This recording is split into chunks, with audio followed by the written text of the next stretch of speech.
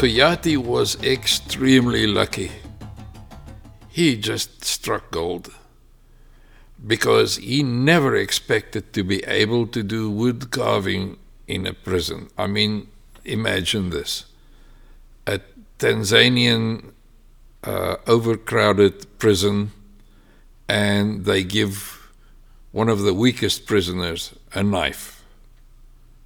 Okay, you don't have to be a real imaginative person to figure out what's going to happen.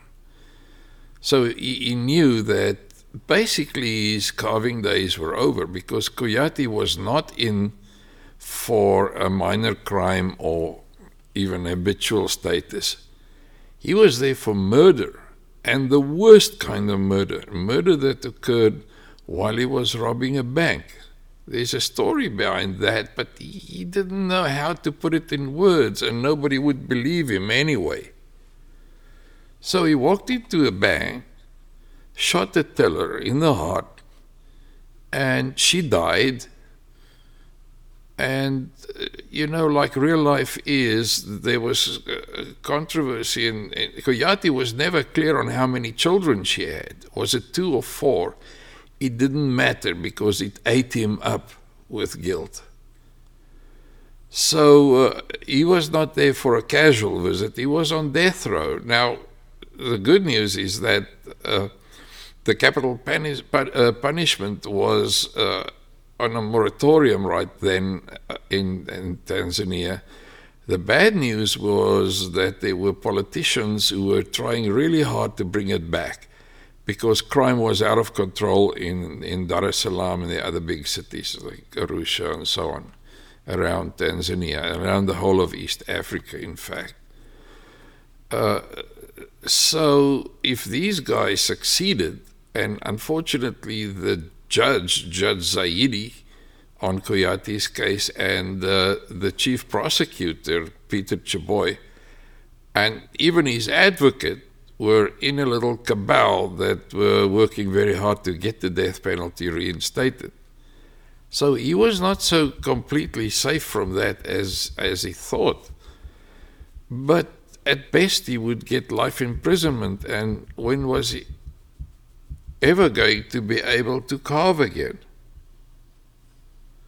So things didn't look good, if not only for his life, also for his carving career.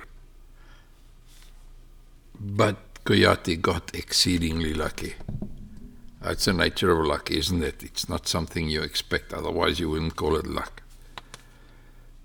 His prison head at the city central in Dar es Salaam happened to be a dreamer.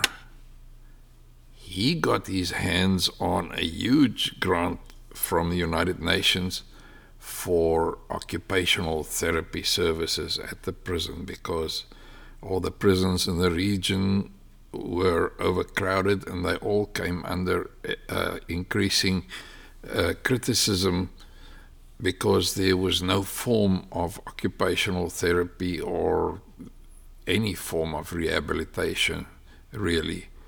So, of course, the recidivism was sky high. Almost everybody who'd been in jail came back to jail if they ever got out.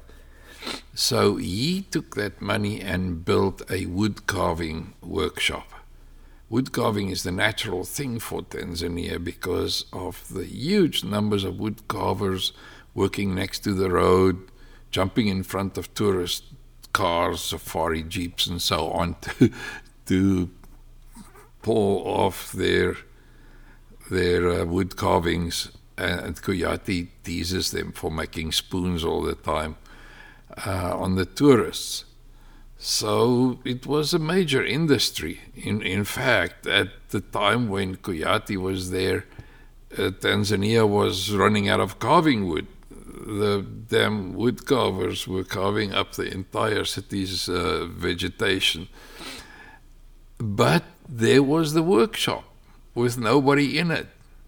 So when Koyati was incarcerated, the brother and who was friends with Captain Ndulu, by the way, the regional parole officer, told the prison head that this was a world-class artist, and he was not lying.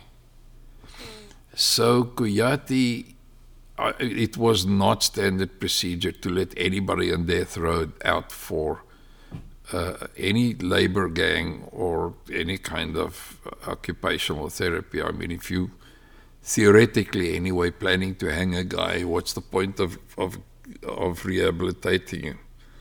I mean, he gets the ultimate rehabilitation. And here he was in his own little workshop. This is how the layout worked. The workshop was huge. It was a sort of a addition to the old prison. And it had good light, the windows very high up with bars in front of them, but windows that let in sunlight. That was fantastic. And it was big, as I said, and on the one wall of it was a tiny little enclosure called the paint shop. This is where they were supposed to lock up the varnishes and the stains and the paints so that prisoners wouldn't steal it and sniff it or set the building on fire or 1,000 other ways in which they could use this to cause trouble.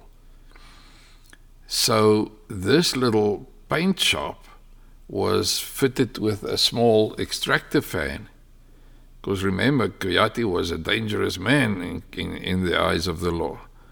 And this would be his little carving shop where he was supposed to create wood carvings for basically the prison head's little private gallery.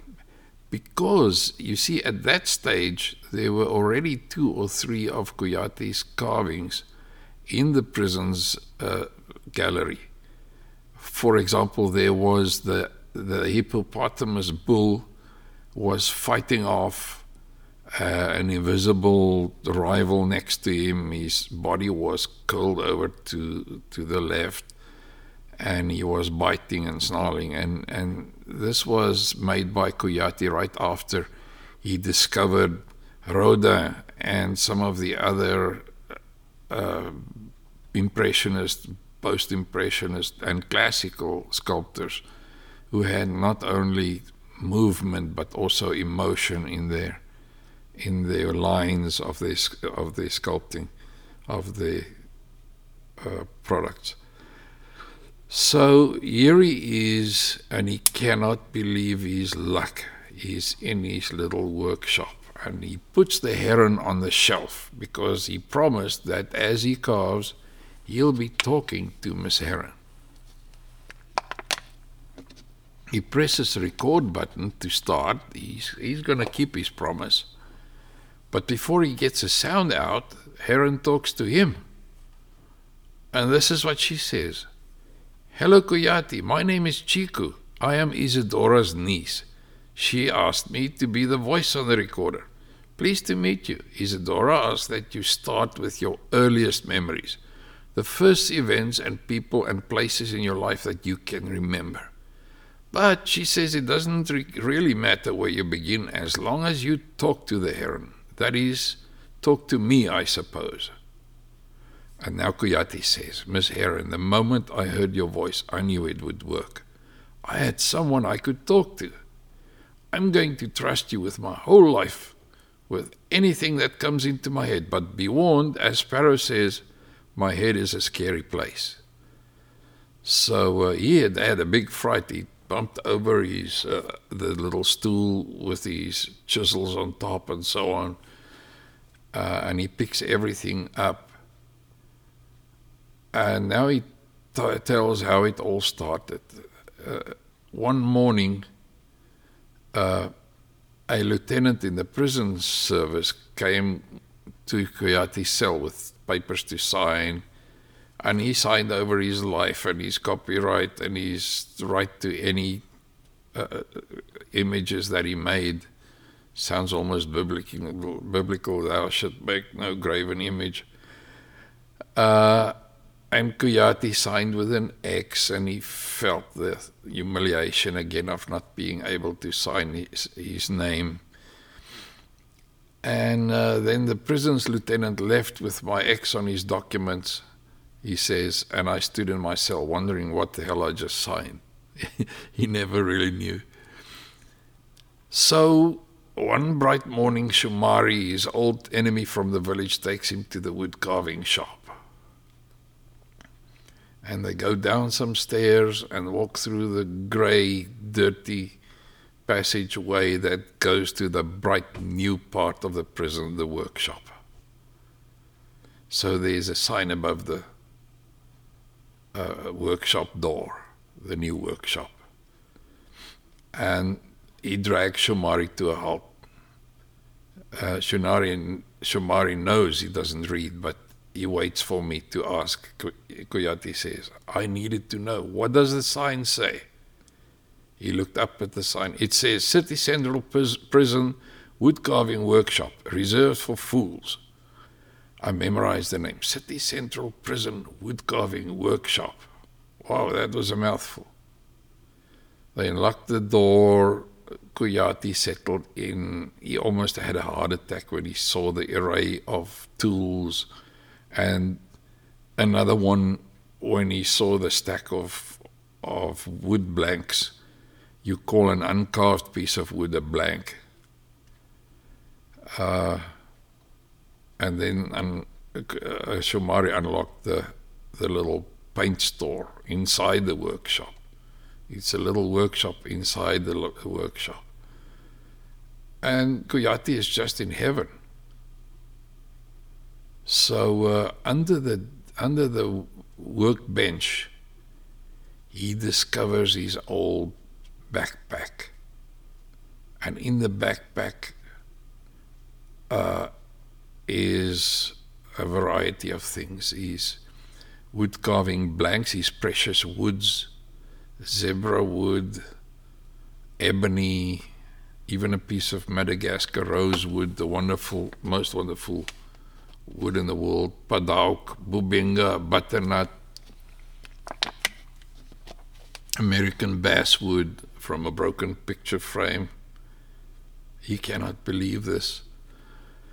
And then he finds in a different little yellow toolbox his miniatures that he'd carved, the Maasai Creed, where he carves the items, the credos in the Maasai Creed, one by one as a cluster of tiny wooden sculptures. And brother called him a miniaturist, in fact, because he worked in such small detail.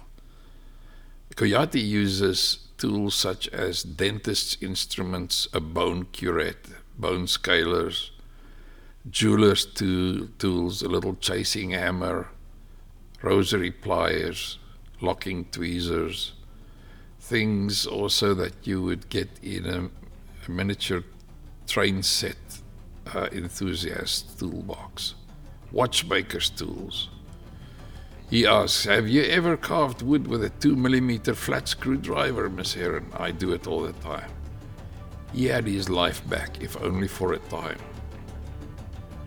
And Koyati, oddly enough, has been making friends with the other prisoners, and they explained to him the significance of his new workshop. What is this? It is his inner sanctum, Koyati's holy place.